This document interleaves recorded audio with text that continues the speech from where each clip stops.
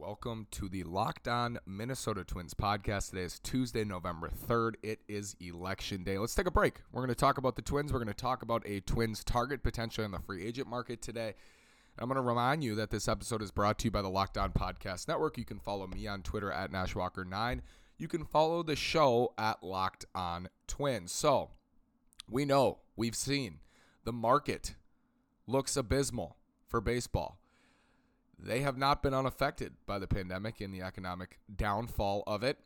On the contrary, without having fans in the stands, owners have said they've lost billions. And, what they say and what's always true isn't in line, but they have said that, they've claimed that, and the only thing that matters is whether they spend. So it doesn't really matter what they say because it's their actions that are the important part. They can say they lost a bunch of money. We can be frustrated about it, but still they're not going to spend, So we just have to worry about what they're going to do. And the early signs have not been good for players. Colton Wong's $12.5 million option is declined by the St. Louis Cardinals. Brad Hand is straight up waived with a $10 million club option. That's who we're going to talk about today, Brad Hand. We're going to see in arbitration heaps and bounds of players non-tendered, including Eddie Rosario of the Minnesota Twins. Very good chance you've seen Eddie Rosario for the final time in a Minnesota Twins jersey. It's been the writing on the wall for, I'd say, over a year now, with Alex Kirilloff coming up, with Trevor Larnach coming up, with Brent Rooker making himself known last year in the big leagues. The writing was on the wall. The cat's in the bag, the bag's in the river there. Eddie Rosario is done. He's not coming back. I'd put it at about 99% that Eddie Rosario has played his last inning in left field, has taken his last at-bat for the Twins. We will talk about that once it happens, because a couple weeks from now, the Twins are going to have that decision to make on the non-tender. There's only two guys that are potential non-tender candidates, and one of them is kind of related to Brad Hand, left-handed reliever Taylor Rogers, projected between $5.5 and $7 million in arbitration, had a really poor 2020. None of the numbers looked good for him, but did deal with some bad luck. Expected ERA was in the 67th percentile. Expected WOBA 67th percentile. Nothing like 2019. They're hoping he can bounce back. But there's the potential there that they non-tender him and sign him for less to save a couple bucks and go get someone else. I wouldn't be opposed to that, but then you risk losing him in free agency. And I don't know if I want to lose Taylor Rogers. He's just a year removed from being great. And since 2018 has been fantastic, whether as a closer or a setup man. So let's take a look at Brad Hand, the other left-handed reliever potentially on this market, one of the top-end relievers on this market. And Brad Hand's a special free agent to talk about. And I was excited to talk about Brad Hand because he's a Minneapolis native. Pitched for Chaska in high school, grew up in Minneapolis. He's 6'3", 215 pounds. I mentioned left-handed reliever. He'll turn 31 in March. But I remember Brad Hand pitching for the Marlins back in the day, and my dad told me, he's from Chaska, and I always think that's cool. And, I did find out, I think it's the top 6 players ever in terms of Baseball Reference who are all at one point played for the Twins. It seems like they like to come back to play for their hometown team. I was trying to get some insight from Darren Doogie Wolfson, who's going to come on the show here in a couple weeks. I'm also lining up some other guests. It's going to be really fun coming up in this offseason. It kind of gives me an opportunity to be creative. But I texted him trying to get a feel of whether Brad Hand was a Twins fan growing up. I assume he was, and whether there's any desire there to play for his hometown club. And Doogie just said he's open. He's open to any opportunities, Doogie and Brad in contact. So we'll stay up to date on that. But let's look at Brad Hand's numbers. In his first 5 years with those Marlins, he pitched in 90 games, started 43 of them, so kind of mixed, starts and relief appearances. 4.71 ERA, not good. 3.7 walks per nine, only 5.9 strikeouts per nine. 4.54 FIP, that's also not good. He gets waived, and the Padres claim him off waivers from Florida. Hand then leads Major League Baseball the next year with 82 appearances, mainly a reliever. Posts a 2.92 ERA, a 3.07 FIP, and 11.2 strikeouts per nine. Just breaks out. I think that was his age 26 season as a setup man in his first year with the Padres. Just needed a change of scenery, needed a change of role, maybe needed a change of pitch mix. Starts throwing that slider, and since then has been fantastic. 2017 was great. 2.16 ERA, 3.03 FIP, 11.8 strikeouts per nine in the 8th and 9th innings for San Diego. In 2018, of course, gets traded to the Cleveland Indians with Adam Cimber for Mejia, who's a top catching prospect for the Padres. And he's been Cleveland's closer or eighth inning guy for 2.5 seasons since. He's got a 2.78 ERA, 2.62 FIP, and 13 strikeouts per nine. Elite numbers in 2020. 23 games, 2.05 ERA, 1.37 FIP, 11.9 strikeouts per nine. Was fantastic in 2020, Brad Hand. And there was a narrative, and it wasn't a narrative. The numbers backed it up. At the All-Star break last year, Brad Hand really kind of fell off after that. He was outstanding in the first half and then I think he threw 30 pitches in the All-Star game, and then after that point, he was not the same. He gets shut down with an elbow soreness. But since the 2019 All-Star break, because you bake in 2020 where he was good, 3.64 ERA is not good, but 2.82 FIP, so some bad luck mixed in there, and still 12.4 strikeouts per nine. It's hard to find a wrinkle with Brad Hand. There was a sense, again, that he just didn't have it after the All-Star break last year. And yeah, since then he's got a 3.64 ERA, but you kind of dive into those deeper numbers with the FIP, the strikeouts are still there. There are some velocity questions with him that we'll get to, but here's the main deal with Brad Hand. He's one of the best closers, one of the best relievers in the game. Since 2016, he's 7th among relief pitchers in Fangraphs calculation of WAR. He's first in games pitched, and that's important. We'll talk about that. His 270 ERA, is tied for 14th among qualified relievers. 292 FIP is tied for 14th, or is 14th straight up. 33.3% strikeout rate is 13th. 279 SIERA, which is like expected ERA, 11th, and third in win probability added at 9.67. So Brad Hand, one of the best in the game since 2016. There's no question about it on that front. But there are question marks with him because he is 30 or he's going to be 31, and he's pitched the most games in baseball since 2016. He's first. So it's important to think about that as we look at his arsenal, as we look at his StatCast data, and as we look at the future for Brad Hand after the break. Slider usage has been 50% or more for Brad Hand since 2018. Throws his slider a ton. Does that sound like the Minnesota Twins? Matt Wisler, Sergio Romo, Taylor Rogers? Certainly does to me. Big slider guy, Brad Hand, and why wouldn't you? This pitch is amazing. In 2020, he threw 22 innings, 2.05 ERA, just another great year, led baseball in saves.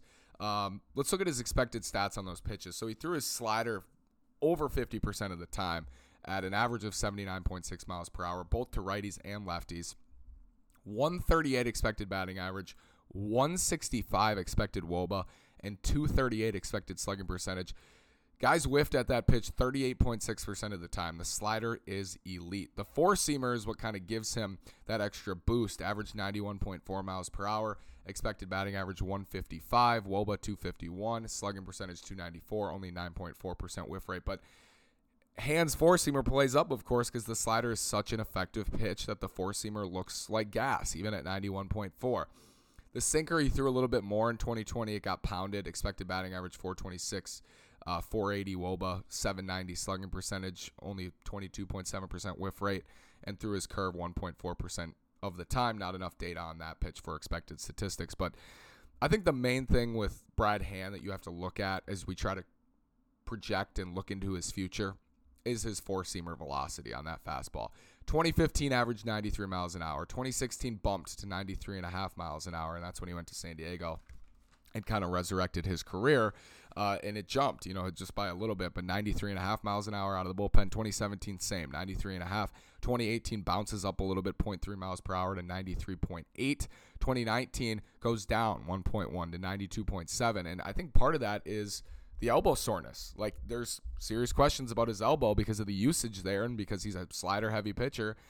2020, 91.4 miles per hour. So from 2018 to 2020, his average fastball velocity has dropped almost 2.5 miles per hour. 2.4 miles per hour, his fastball velocity has regressed. And that is important. It's very important. I talked about it with Sergio Romo.